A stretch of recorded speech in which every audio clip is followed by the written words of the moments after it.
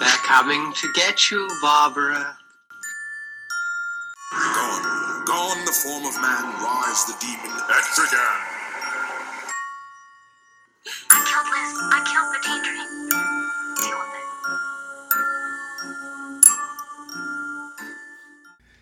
it. Hey everyone, thank you so much for being here. Allow me to officially welcome you to the first little intro sampling, tasty teaser of a thing of my podcast called Fuck You Hexed. I am two things. I'm Anthony Jerome M, and I'm a bundle of fucking nerves. My brother is in the next room over, my niece is down the hall. This is my very first time recording without somebody recording with someone. And so it's a little bit difficult for me not to feel like a total fucking fool just talking into the void. But I hope to get over that sooner rather than later. Like I said, thank you for being here. I'm glad to be able to welcome you for the very first time. Now, what I'm going to do here is I'm going to try to give you a little bit of an introduction / explanation into what it is that I'm trying to do and what it is that I want to do. But also because I don't want to leave you with blue balls, we are going to discuss something as well. So what this is the podcast for lovers of horror and like queer content, black queer horror content, stuff that's spooky. I originally thought that I wanted to go ahead and discuss movies, piece by piece, scene by scene, but I realized that's not something that I want to do. I don't want to do just that. I want to discuss all sorts of horror content like comic books, movies, TV shows. I even want to discuss those super specific scenes in like movies and TV that are purely horror in movies that are like not horror at all. My favorite example being the scene with Large Marge in Pee-wee's Big Adventure, which that scene is pure horror. However, that movie is not. So that's how much I love horror content. Like if even those tiny little morsels are worth talking about. But also because sometimes I know for a fact I'm not going to have the energy to talk about a full movie every week. But am I going to be able to talk about a comic book? Yes, absolutely. Am I going to be able to talk to you about one of the 2 Halloween episodes of Martin? Absolutely. Yes, I can absolutely do that. Not only is this going to be an area where I review stuff, I'm also going to go ahead and recommend stuff. And mainly if I recommend something, it's because I haven't heard too many people talking about it.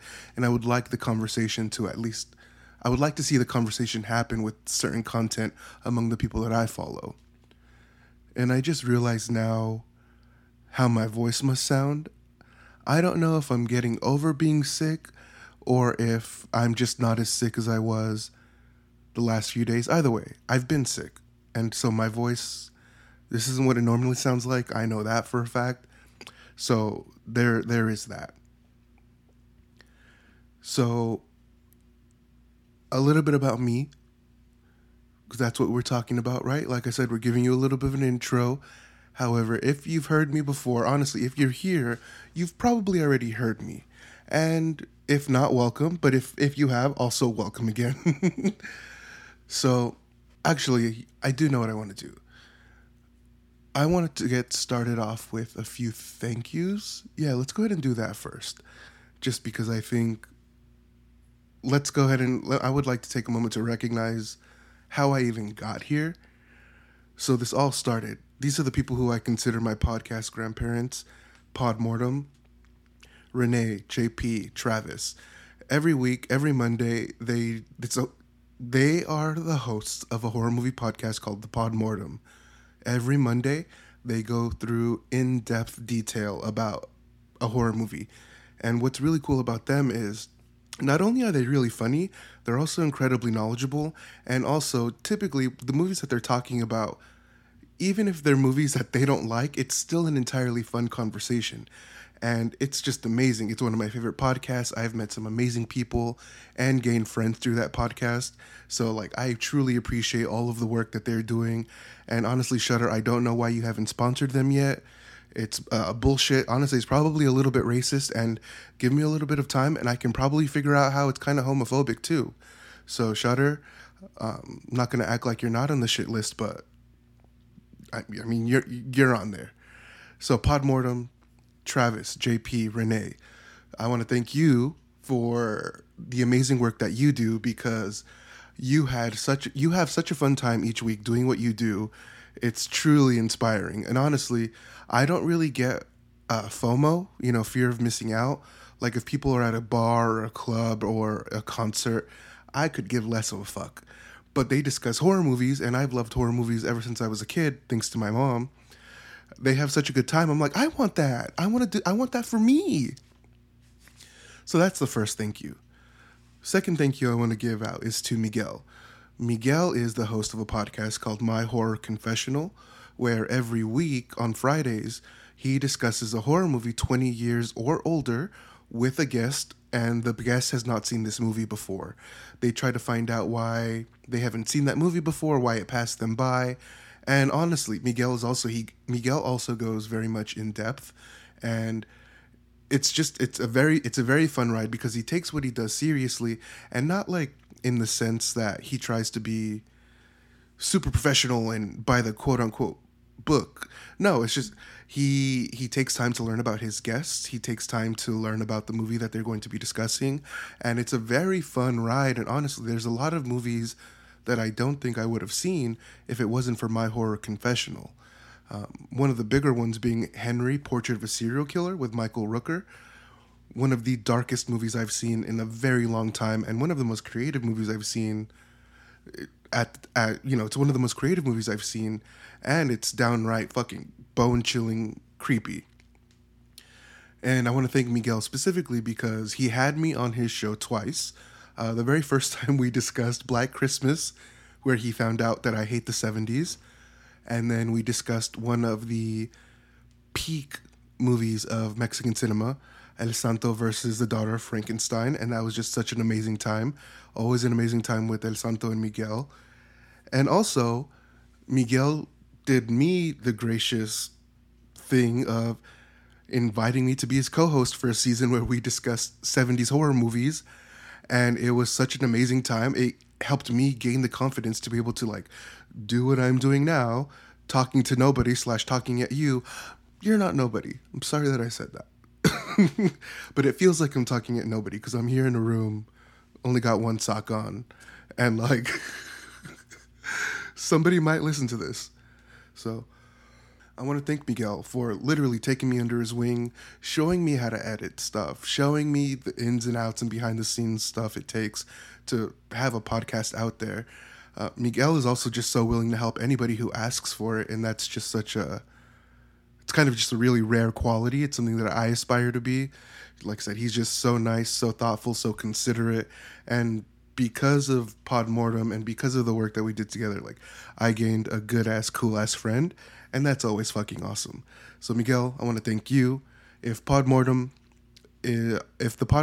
my podcast grandparents, Miguel's definitely my podcast dad.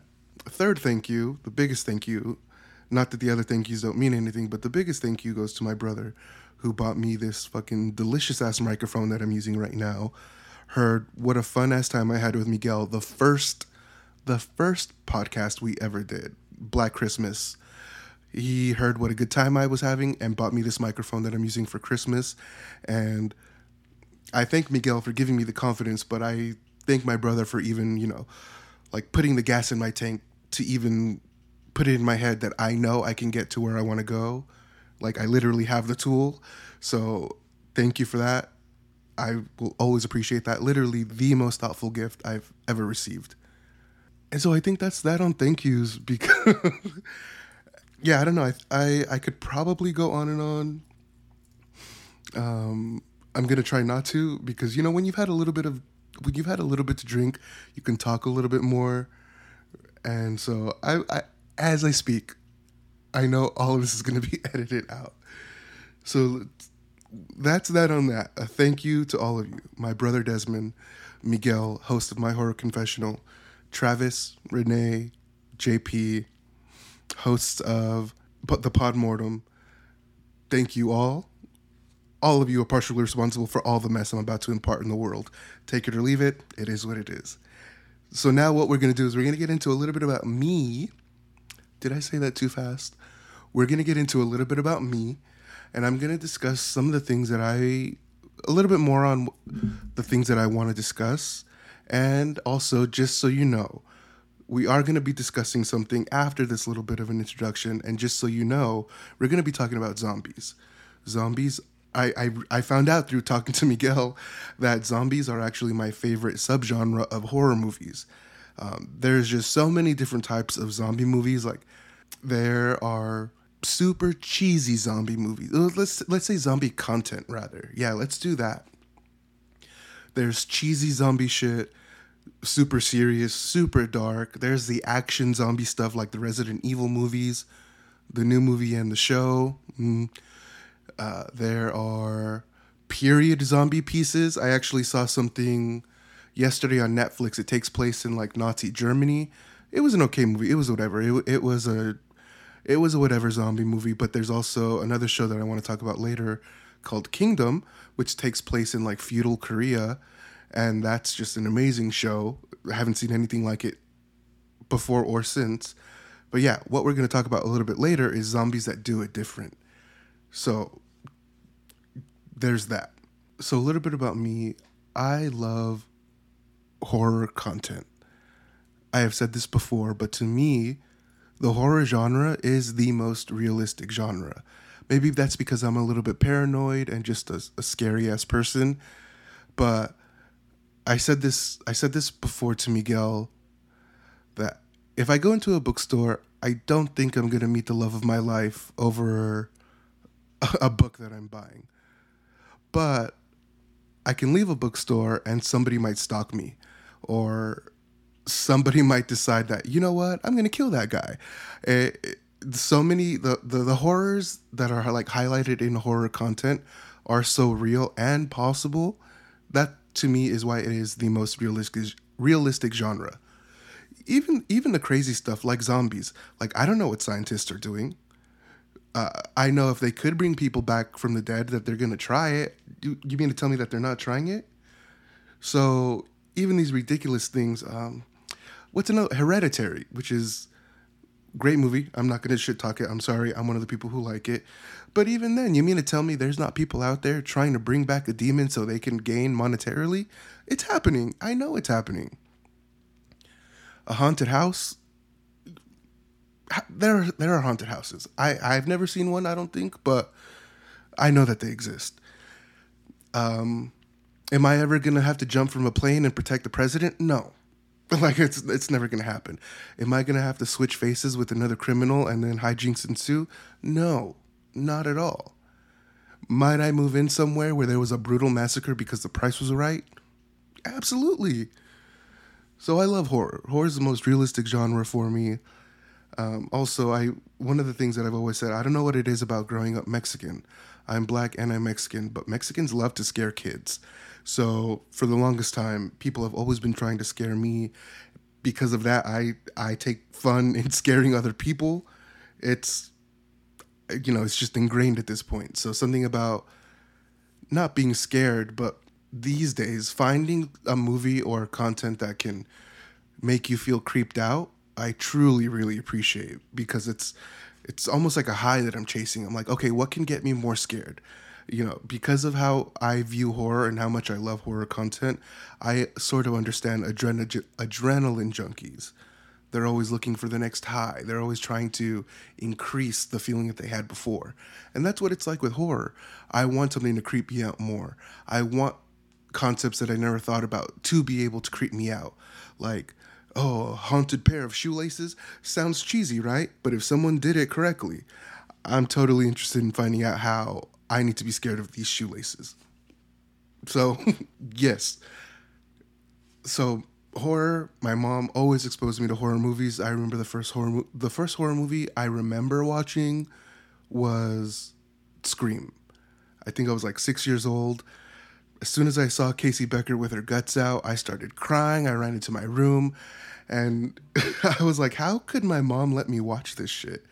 I I was crying because I didn't want to watch it, and my brother was crying because he did want to watch it, and my dad was confused and didn't know what to think. But yeah, ever since then, my mom has had an interest in showing me horror movies. She showed me my favorite horror movie, Sleepaway Camp. I believe, if I remember correctly, she thinks that the first movie she saw in theaters was Halloween. And if it wasn't Halloween, it was Friday the 13th. So, yeah. It's funny now that I think about it and now that I say it out loud. It's like, it's very much how I am. Like, well, I had to watch it young, so do you. And it's not even torture. It's just that some of these movies are just so cheesy and campy. It's fun to share, right? It's just fun. It's fun to share, right? You can. I don't know what it is about showing someone a horror movie for the first time, or watching horror something with someone for the first time. It's just great to find out if the person's even scared by that certain topic or if they think it's a waste of time. Usually, horror, I think, brings about such great conversations. And so, yeah, through this kind of feeling, my mom showed me my favorite horror movie, which is Sleepaway Camp. We're not going to get into it. We're not going to get into how problematic it is. All I'm going to say is there isn't anybody in that movie who got it and didn't have it coming. That's all I'm going to say about that. So that's my favorite horror movie. Now, my favorite movie itself, which leads into the topic that we're going to discuss, my favorite movie of all time is Night of the Living Dead, 1968. I don't know why I don't exactly consider it a horror movie, even though I know it is. But I don't know. I don't know why I separate this movie from all other horror movies. I can't explain it. Let's just leave it at that. But that's my favorite movie of all time. I remember... Yeah, it's my favorite movie of all time. And I remember being maybe about 2 or 3 years old. And at the apartment that we lived at, we had an upstairs neighbor named Larry. And he had Night of the Living Dead on VHS. I mean, I didn't know that's what the movie was. I couldn't read at that age. But I do remember holding the movie and seeing, like, dead people on the cover, the red lettering, the black and white stills on there. And I remember thinking it was creepy and I looked at it and put it back. And I do think it was on the TV at the time because I do remember, like, I have early memories of when the zombies are approaching the house at night and Dwayne is trying to figure out what to do. I don't know why, but that memory has always been in my head. And as I got older, because of, as some of you may know, George A. Romero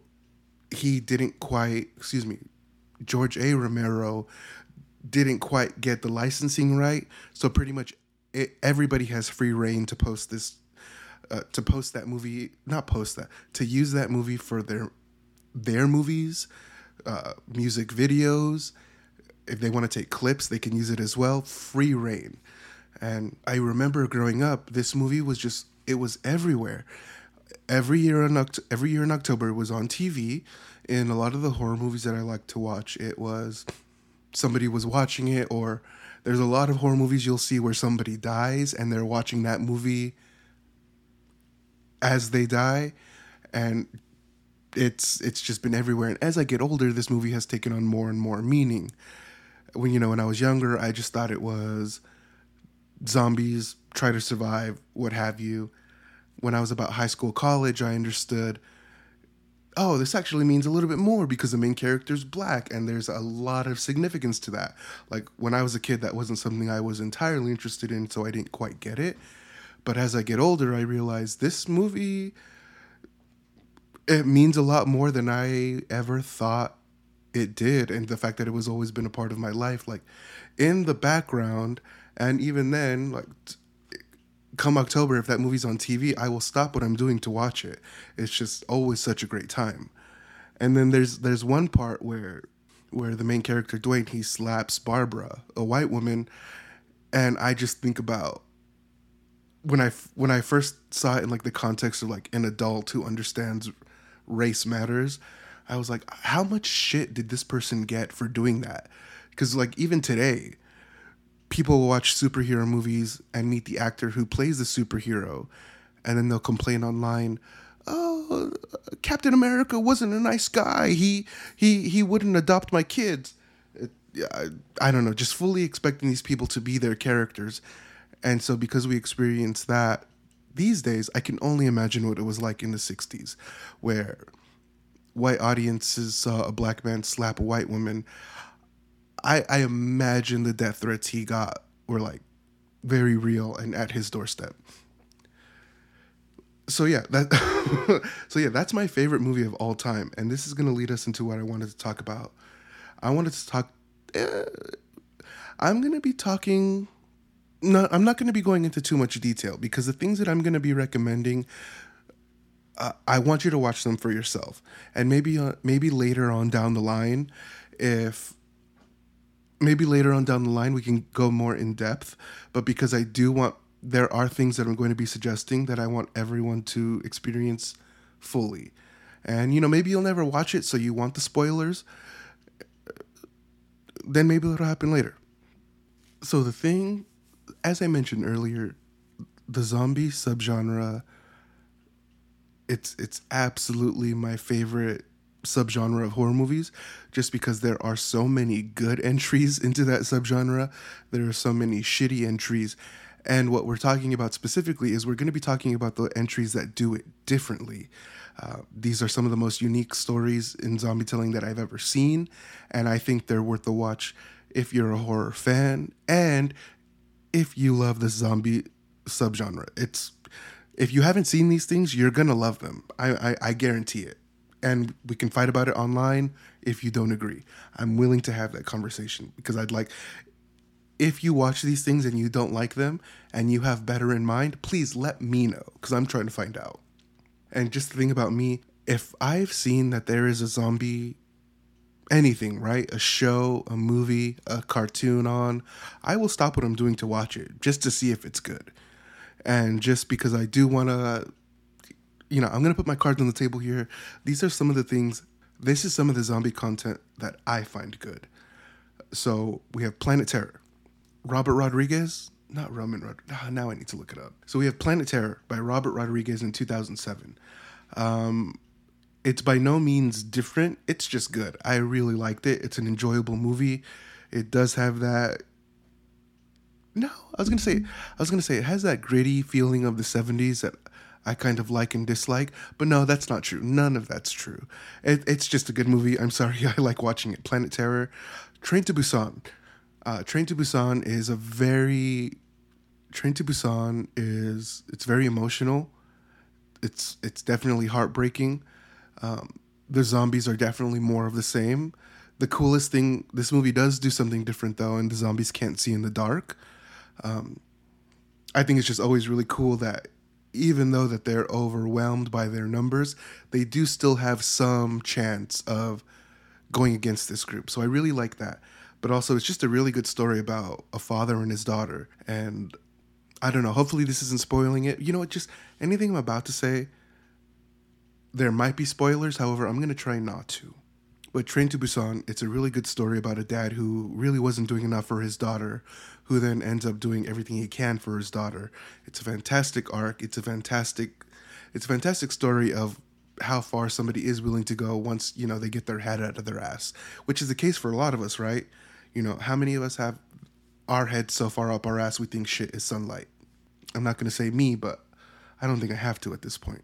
So Train to Busan, Return of the Living Dead, those movies, they're just fun. They're shitty. No, I'm sorry. They're not shitty, but they're just like, it's nothing groundbreaking, right? Well, one of the cool things about those movies is when the zombies rise, they don't die. You can cut off their head and do whatever you want, but they don't die.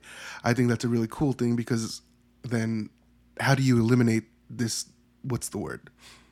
Terror. So I always thought that was really cool about that. So I do like the Return of the Living Dead movies. Day of the Dead, that's just a fantastic movie because I don't know what the fuck is going on with the man who slapped the woman. That queen was just causing scenes and stunts all over the place. And I don't appreciate him slapping the woman who was trying to help him, but I do appreciate the dramatics. We don't get enough of that. And you know what? The Dawn of the Dead remake was really great. I would love to see the original, but because we know the guy's an asshole and won't let it go to streaming because he wants to sell it for more money. Some of us may never watch it unless we find a physical copy. But Dawn of the Dead remake, absolutely fantastic remake. It's scary. Zombies that run fast, as in like zombies that run fast, like with 28 days and 28 weeks later. That's always scary because if something's coming at me that quick, I'm not running anywhere. They're gonna get me. So these are some of the good entries into the, some of the most some of the more well-known entries into the zombie genre. Some of the ones that, like, I think we can all agree on are just pretty great. And so I'm going to talk about the ones that I haven't heard too many people talk about them. And I'm not going to say that people don't. I'm just going to say, like, I only follow like 400 people on Twitter, right? So I don't know the wide conversations that are happening on the internet. But amongst the people that I do follow, amongst the people who do like zombies, these are some of the things I'm going to be talking about 4 things specifically. They are, let me see. Two of them are shows and 2 of them are movies. Some of the people that I follow, they've seen about half of these. None of them have seen all of these things. So, yeah. So amongst the people I follow, out of the 4 things that I'm going to talk about, they've seen at least 2. Nobody has seen all of the things that I'm going to be talking about. And so that's what makes me excited to give you this recommendation.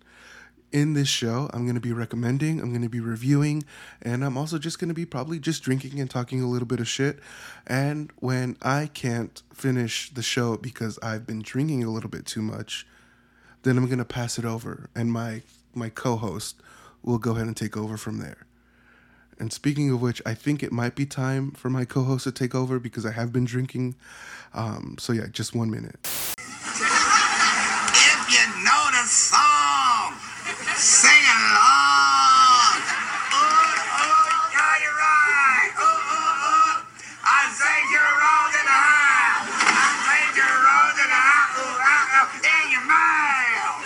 Without the devil. What's up? So yeah, it is time for my alter ego Jerome to make an appearance because that's who comes out when I've had a bit to drink, and Jerome is going to go through the rest of this and talk about the 4 not horror. I want to talk about the 4, not pieces. I don't know. The 4 zombie things that I don't know anybody who has seen all 4 of these things. So the very first thing, I'm not going to spoil too much of it because this is the show that you need to watch on your own.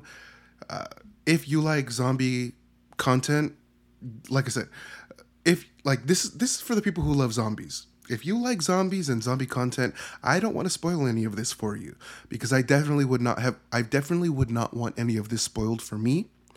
So the very first thing that I want to talk about is the Netflix show Kingdom. It is a Korean period piece that also includes zombies. Now, what I love about this show is it takes place, the description I read, I believe says feudal Korea.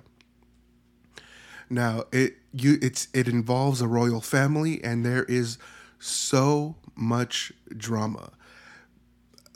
The king has a son, and the wife of the king dies, and so what happens is because the queen dies, the king then takes on a new bride, and what happens is this bride becomes pregnant. She's with child, and they all understand that it's going to be a boy. And the thing about the drama in this show is if the new queen does give birth to a boy, the previous son no longer has a claim to the throne. Now, I love that kind of drama. It's very Game of Thrones, kind of Bridgerton-ish. Like, if there were no zombies involved, I would still watch it for this show. Hopefully I'm not getting off too much. Hopefully I am not getting on too much of a tangent here. But if any of you know, who the fuck would? If any of you know the wife of Woodrow Wilson, Edith Wilson. Woodrow Wilson was one of the presidents of the United States, and he fell ill for like a year. And instead of letting the vice president take on the responsibilities of the president, what Edith Wilson did was she would take all of Woodrow Wilson's like work. She would say like, oh yeah, okay, great. Thank you for giving me his work. I'm going to go talk to him about it in the bedroom, and then I'll let you know what he says. So basically what she was doing is she was taking all of the president's work and then basically making policy decisions based on what she thought would be best for the country. And she is unofficially known as the first unelected female president of the United States. The reason why I bring her up is because there is kind of that situation going on where you see the queen as the figurehead and you don't really see the king, and you don't know why until later, and it's the lengths this woman goes through. Amazing. Like I said, it's so dramatic. It is so drama filled that if this show had nothing to do with zombies, I would still watch it. And also the reason for, okay, so like I said, the topic of zombies, we're talking about zombies who do it different.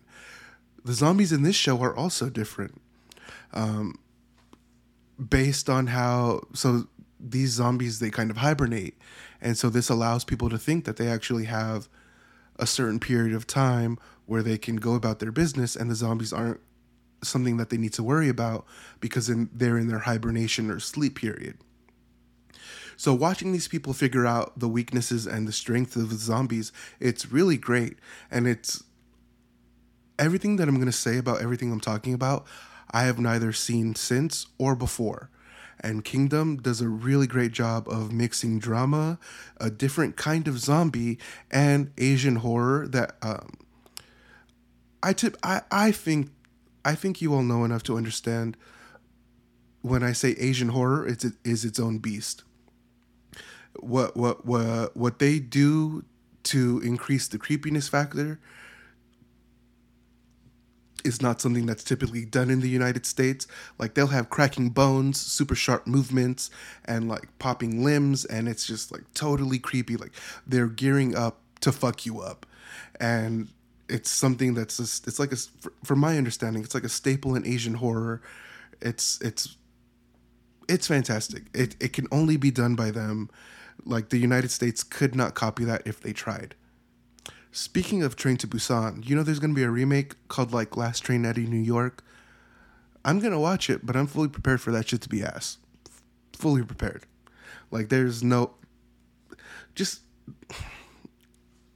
I'll stop myself there. So, Kingdom. It's on Netflix. I don't know if it... So maybe Walking Dead has nothing to do with this, right? But I think The Walking Dead tried incredibly hard to be dramatic instead of just all gore and horror and killing. And what, in my opinion, what The Walking Dead did was they turned themselves into a soap opera with zombies involved. And it all got very boring. It got very... It just wasn't cool to watch. Like, very early on in the seasons when the wife of the main character, Rick, was like whispering in his ear, very Lady Capulet. Not Lady Capulet. Let me find out. No, okay, so we're just going to cut that out. But there's a portion of The Walking Dead where it does get very Shakespearean, where the wife of the main character is like whispering in his ear, trying to get him to do things he never really thought about, and she's pregnant, and nobody knows if it's really by her husband or the man she was hooking up with when she thought the world ended.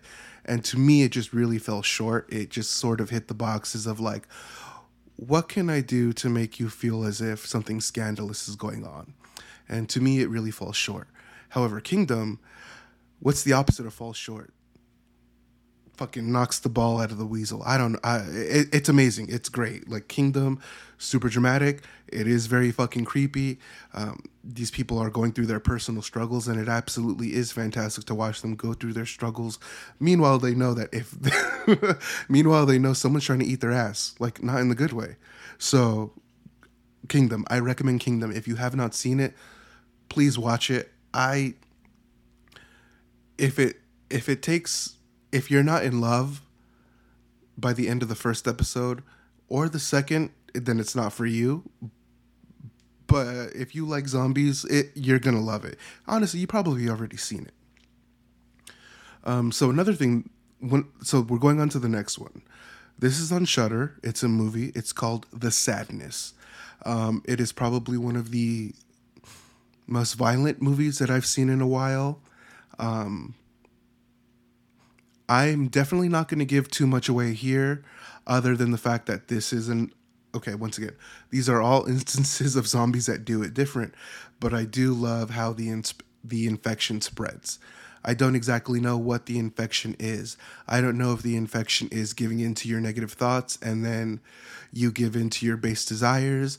I don't know if the infection is a result of seeing something incredibly violent and then they mimic that. I don't know. I really don't know. I do just know that in regular zombie content, people get infected by something and they are driven by their desire to feed. And so they just eat and eat and eat. They could be eating something right then and there, but if they see something moving, they're going to go onto that and try to eat that.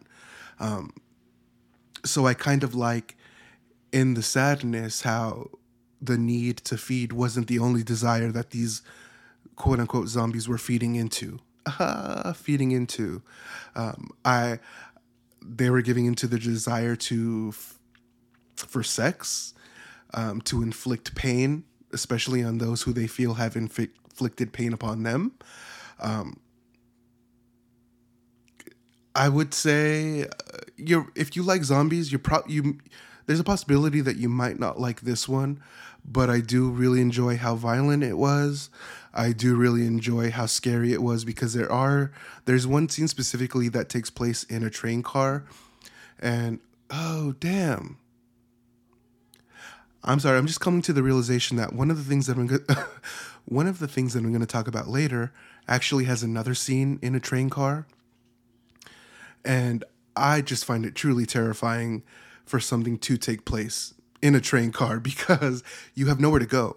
Even if you wanted to run, there's nowhere to run to. So either you figure it out, which you're probably not going to, or you wait till the train gets to the next stop, which is all most people can do. So there's a scene that takes place in a train car where if there was no zombie element to this shit would still be scary. Somebody just starts stabbing people and causing all sorts of mayhem on the train. And like I said, if there was no zombie aspect to this movie, that shit would still be scary. Because what are you going to do? I know personally, if somebody's on the train stabbing people, I'm not going to square up. I'm not going to go up and like, hey, you need to stop that. Like, I'm looking for the emergency exit. I'm going to see if I can call somebody usually trains have like a little button so you can call the conductor. That's me. So The Sadness. The Sadness is something I also want to recommend. If you like the zombie subgenre, I'm going to assume that you probably like gore or that you're okay with it, or that if you watch zombie movies, gore is something that you want to be a part of it. Like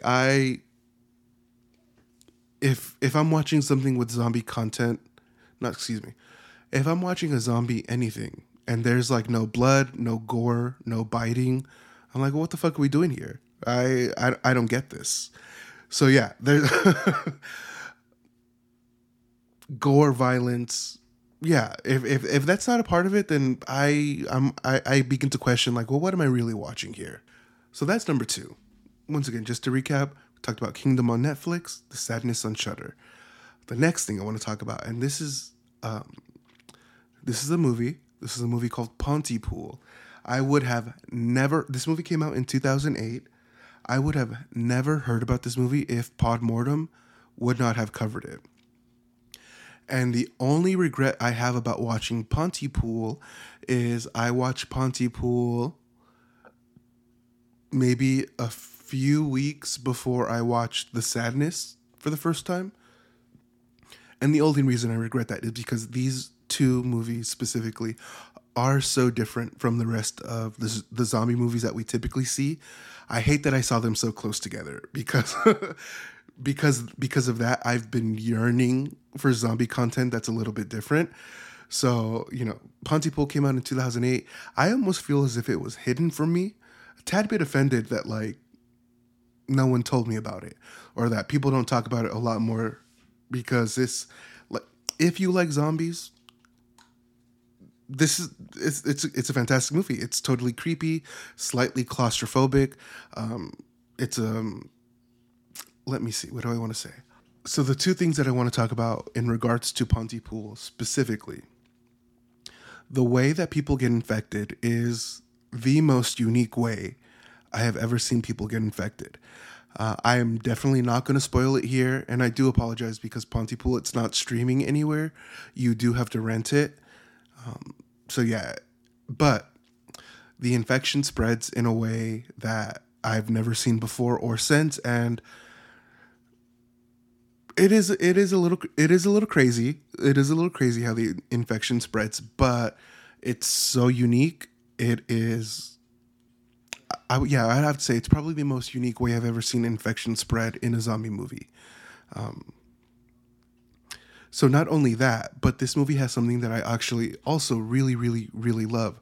So me personally, I'm a podcast lover. If I'm going on a trip, podcast. Headed to work, podcast. I'm doing the dishes, podcast. There's an element in this show because this show does take place at a radio station where they do have a weather correspondent. And this weather correspondent, they're telling us what's going on in real time. They're seeing people eating people. They're seeing people fight each other. They're seeing people break into buildings. And I really love it because it sort of reminds me of the War of the Worlds broadcast, where the guy was just describing the aliens touching down on Earth and destroying buildings and killing people. It gave me a lot of that. It gave me a lot of War of the Worlds, where this guy is just trying not to shit his pants, talking about how people are eating people, buildings are on fire. He doesn't know if he can make it back home safely. There's also a portion where he's hiding from zombies, what we're going to call zombies. And it's incredibly suspenseful. It's incredibly scary and really effective. And in movies, typically, it's like, you need to show me, not tell me. But in this movie, it works better that they're telling me and not showing me. And I really, really love that because it's super effective. It's if you've ever been on the phone with somebody who's going through a really serious and scary situation, it gave me that sort of suspense and tension. It was fantastic. It's a really great movie. It focuses on a radio host who plays by his own rules, drinks on the job, and is reporting on a situation happening in real time that we know is like a sort of zombie outbreak and the aftermath of that. It's really fantastic. It is all of these programs, projects, all of this is incredibly unique. And so Pontypool, this is a recommendation. I don't want to get too much into depth because I think if you haven't seen it and you like zombies, you need to. So the last thing that I'm going to talk about, and this is the thing that I did want to get more in depth with, because I have literally heard no one that I know of talk about this show. And I don't know, it could be maybe that this show is just not good. Maybe that's why people don't talk about it. Maybe it's the fact that this show is almost 10 years old, and so who would talk about it, right? But this is the show called In the Flesh. It is on Hulu. And when I first heard about this show, I think it must have been... So the show came out in 2013. Season 1 came out in 2013. Season 2 came out in 2014. So I think I heard about this show in 2015. And I randomly found it on YouTube. This was back when I was like in the trenches. I only watched stuff on my phone, and it was only in like 240 or 360p. But because I was so in love with the story that I was getting, watching this show in such shitty fucking quality still brought me a ton of joy. Enough joy to where I want to tell anyone who will listen about it. Like, it's a fantastic show that like I said, I've never heard anybody talk about it. I will warn you though, this show is only 2 seasons, and the first season has 3 episodes. Season 2 has 6 episodes, and the show was canceled before this before the show could come to its conclusion at the end of season 3. So this story is not complete. However, despite this story not being complete, it is still worth a watch. Season 2 is better than season 1, and season 1 is it does a fantastic job of laying the groundwork of what's going on, what is the world that these people live in, and what is the situation what the situation is. Now, I want to say, if you're the kind of person who does take issue with stories not being completed, this movie was totally ripped off by a movie called The Cured, which does have Elliot Page in one of the lead roles. Now, one of the weird things, this movie came out in 2017, right? The Cured, a ripoff of In the Flesh. So The Cured came out in 2017. It has been on Hulu since 2018. I saw it there a few months ago because I was thinking about watching it again. And when I decided that this was going to be my topic, I was going to watch it again. So as of at least a few months, The Cured has no longer been on Hulu. But if you'd still like to get the same, if you'd like to get a watered down version of In the Flesh, I definitely recommend watching The Cured. There's still a lot of cool conversation points in that movie. It's still, even though that movie doesn't do a good job of laying the groundwork, giving you the full story, it is still quite a unique, not in its own right, but amongst other zombie movies, it is still quite unique. Now, I don't know, maybe Hulu knew I was going to talk about it, and they're like, nah, fuck you. You're a piece of shit. We're not going to let people watch this for free. So I don't know what happened. I just have to say, if you like zombies, the show is superior. You will like the show way better than you like the movie. So I am going to go into a little bit of detail about the show. Not too much. I'm not going to give anything away. So as I said, this show starts off in 2013. It's about 4 years after an event called The Rising. The Rising is an event that took place in 2010. People who died the year before in 2009, they come back to life and they start eating people.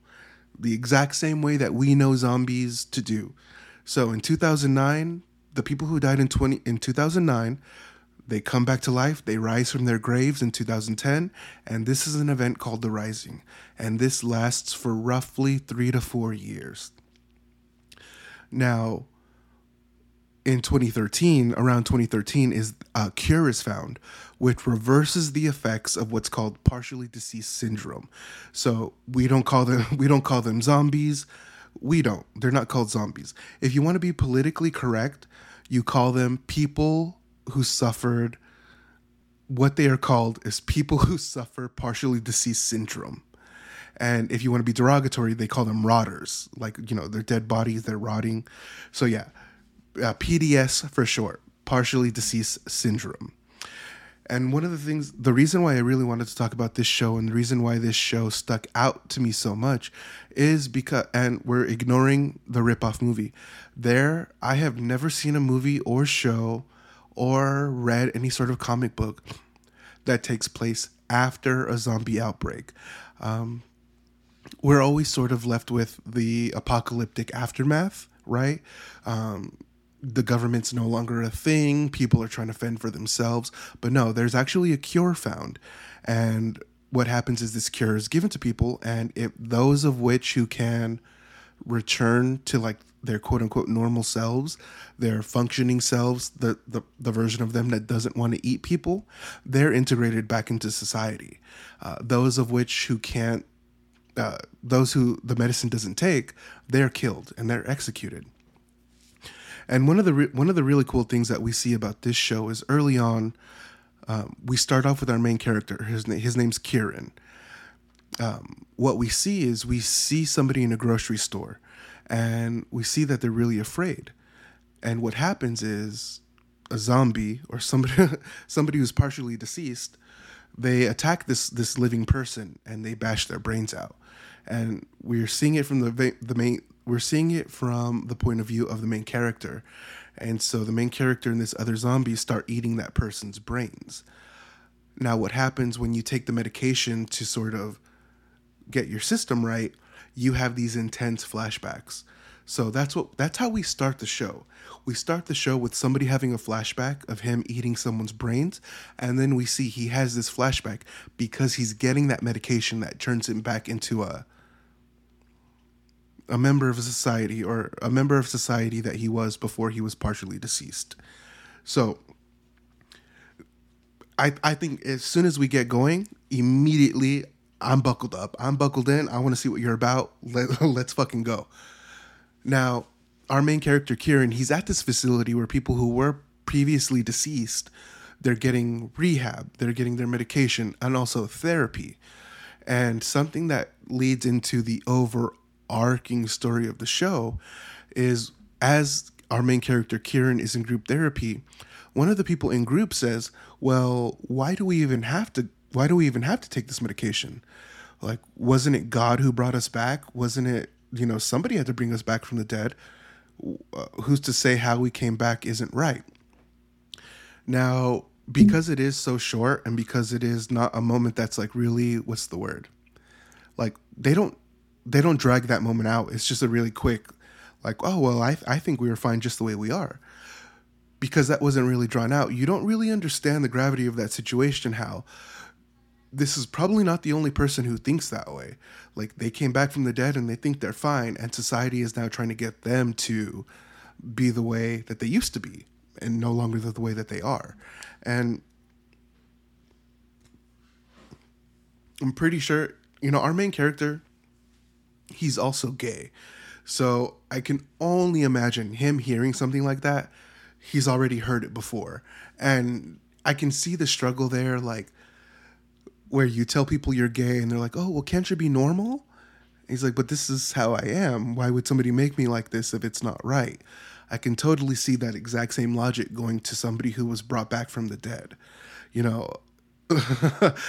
I was dead. Something brought me back, and the way I was brought back isn't right. So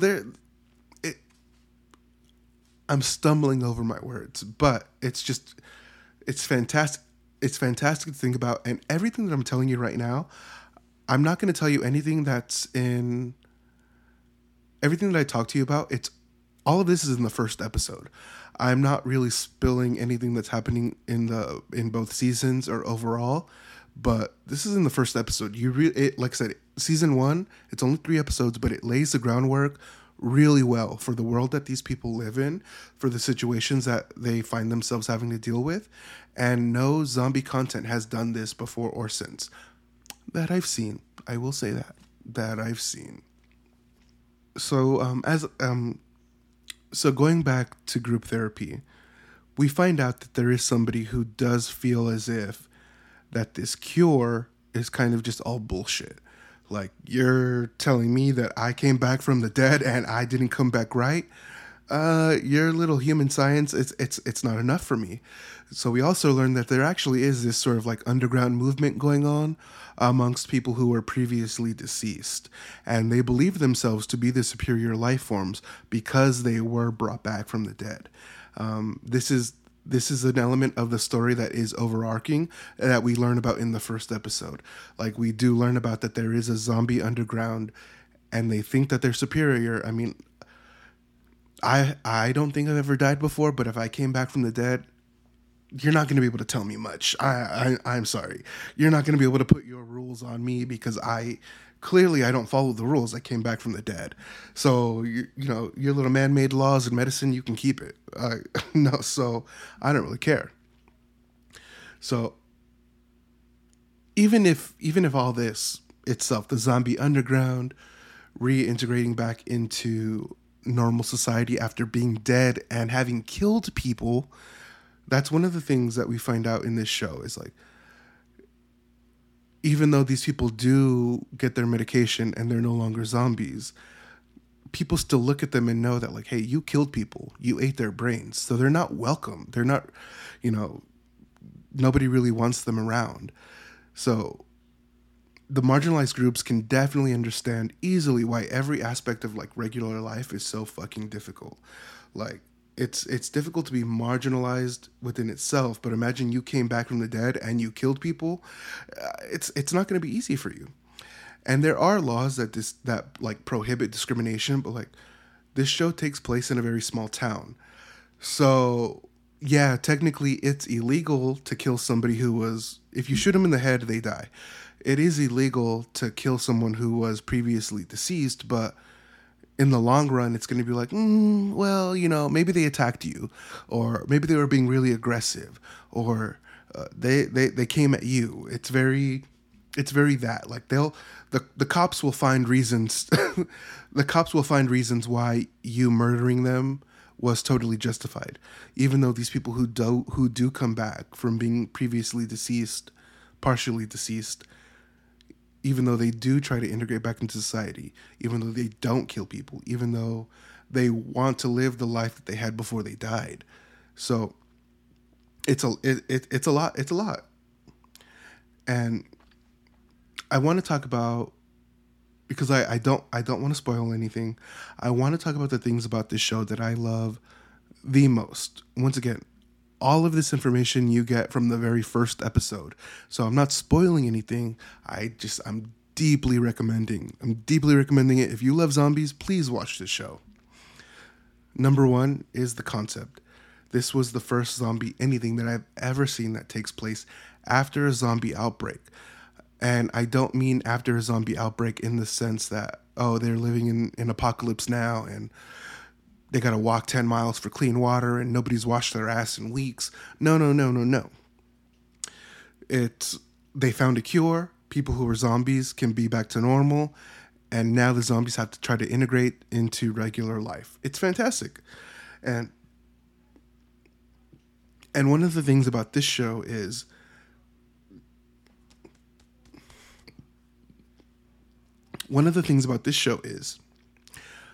everybody, all of the dead who came back to life, when they bite someone or when they eat someone, the person doesn't get churned.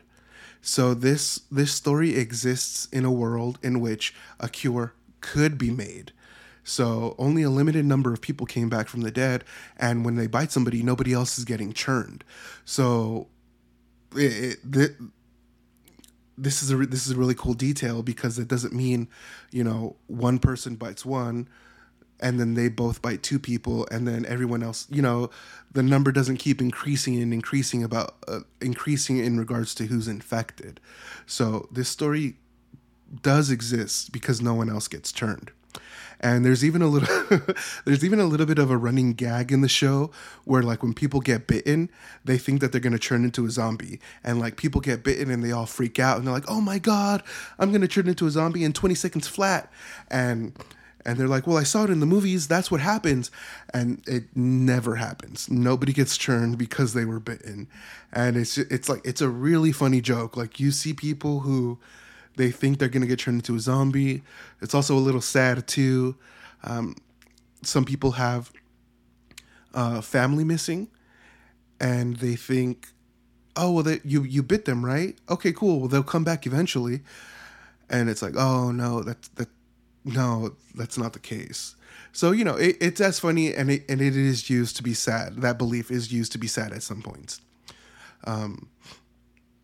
The second thing that I really love about this show is the relationships. Now, there was something about the relationships that I just found to be so real. As I said, our main character is Kieran. And we see Kieran at the facility where he's getting his medication and getting ready to go back home to his family so he can, be a normal member of society again. And before he leaves, he's asked the question, who are you most excited to see? And you can see that he's visibly excited And he's like, oh, I can't wait to see my sister again. And what he doesn't know is that his sister became a member of what's called the Human Volunteer Force. And this is a group of people who, during the Rising, they went out on patrols and they killed people who rose from the dead. And it's just incredibly, like, it's not heartbreaking, but it's very sad to see that he was so excited to see his sister. And then when they first meet, he finds out she's a part of this group and she wants nothing to do with him because she dedicated the last few years of her life killing people like him. And so their relationship, it's totally rocky, and to see them navigate that, it's fantastic to watch. And there is another relationship that happens with the best character in the show. Now, we don't meet her until episode 2, but she is the best character of the entire show. Her name's Amy Dyer. So funny, so cool. And what happens to her as season 2 goes on, it's fantastic to watch. I keep saying fantastic, but like, if you are a fan of the zombie genre, every little thing that happens to her, you're like, this means something. Something's happening. I'm keeping my eye on you.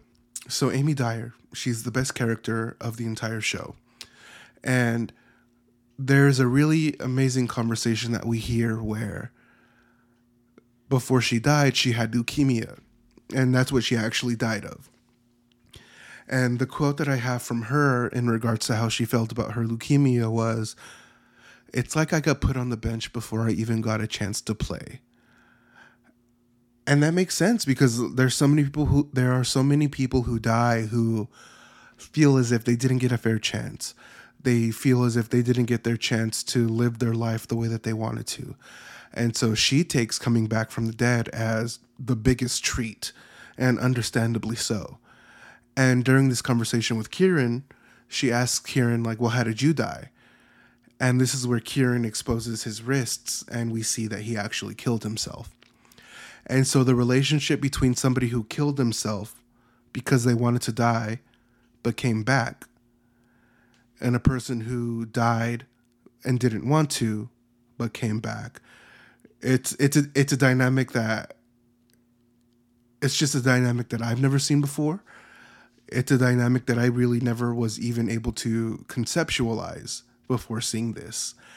And so in the way that they interact, with the world around them, you can see that they are exactly the people who fit those circumstances. Somebody who didn't want to die and came back, somebody who did want to die and came back. And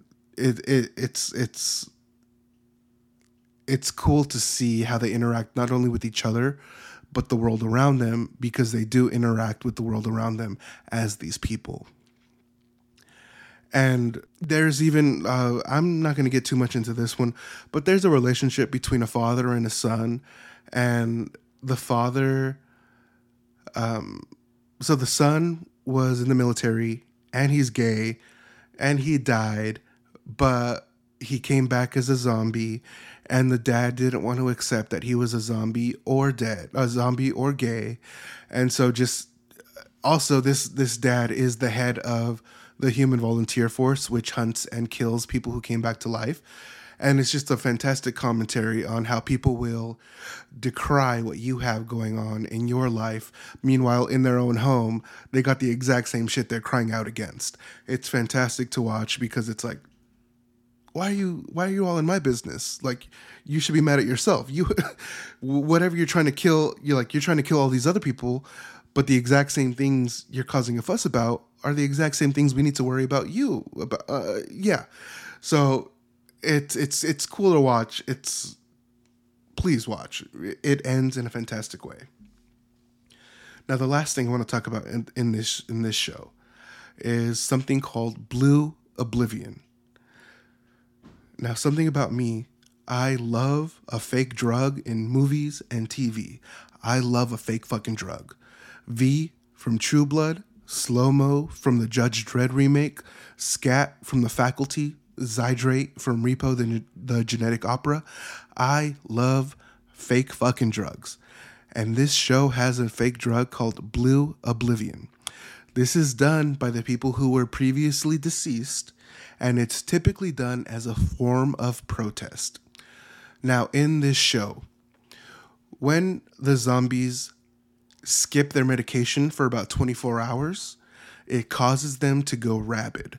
Now, what this means is they go back to the state that wants to eat people, that wants to eat brains. So they're no longer, like, they can no longer fit into society. I mean, if you take your medication and if you miss a dose and you go rabid, you can still get your medication and go back to quote unquote normal. However, Blue Oblivion makes you go rabid, and the zombies use it as a form of protest. They'll go into a crowded area, they'll take Blue Oblivion so they can start attacking people. And this is something that happens later on throughout the show. More and more of them take Blue Oblivion so they can sort of establish their dominance over regular people because they no longer want to conform. Blue Oblivion, fantastic addition to this show. It adds a level of horror that I really wasn't expecting. It's these zombies who are back into society, and like, even though they're shunned, they're still doing their part. However, they take Blue Oblivion and they show you exactly who is the threat here, and it's fantastic. So that's all I'm going to say about that. It's like I said, it's in the flesh. It's on Hulu.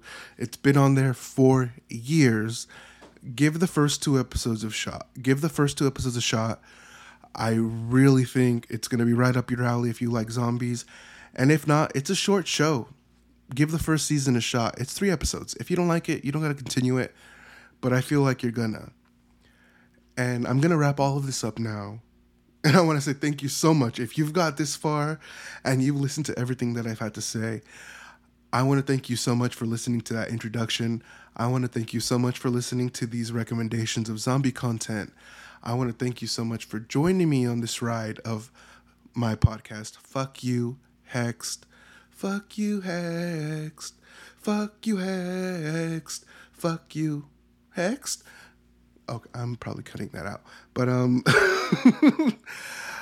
I think next week I'm probably going to be doing a movie review, and me and Anthony are we're gonna discuss a movie or something, and we'll see what happens. But this is Jerome, and I'll talk to you later. Bye. They're coming to get you, Barbara. Gone the form of man, rise the demon Etrigan.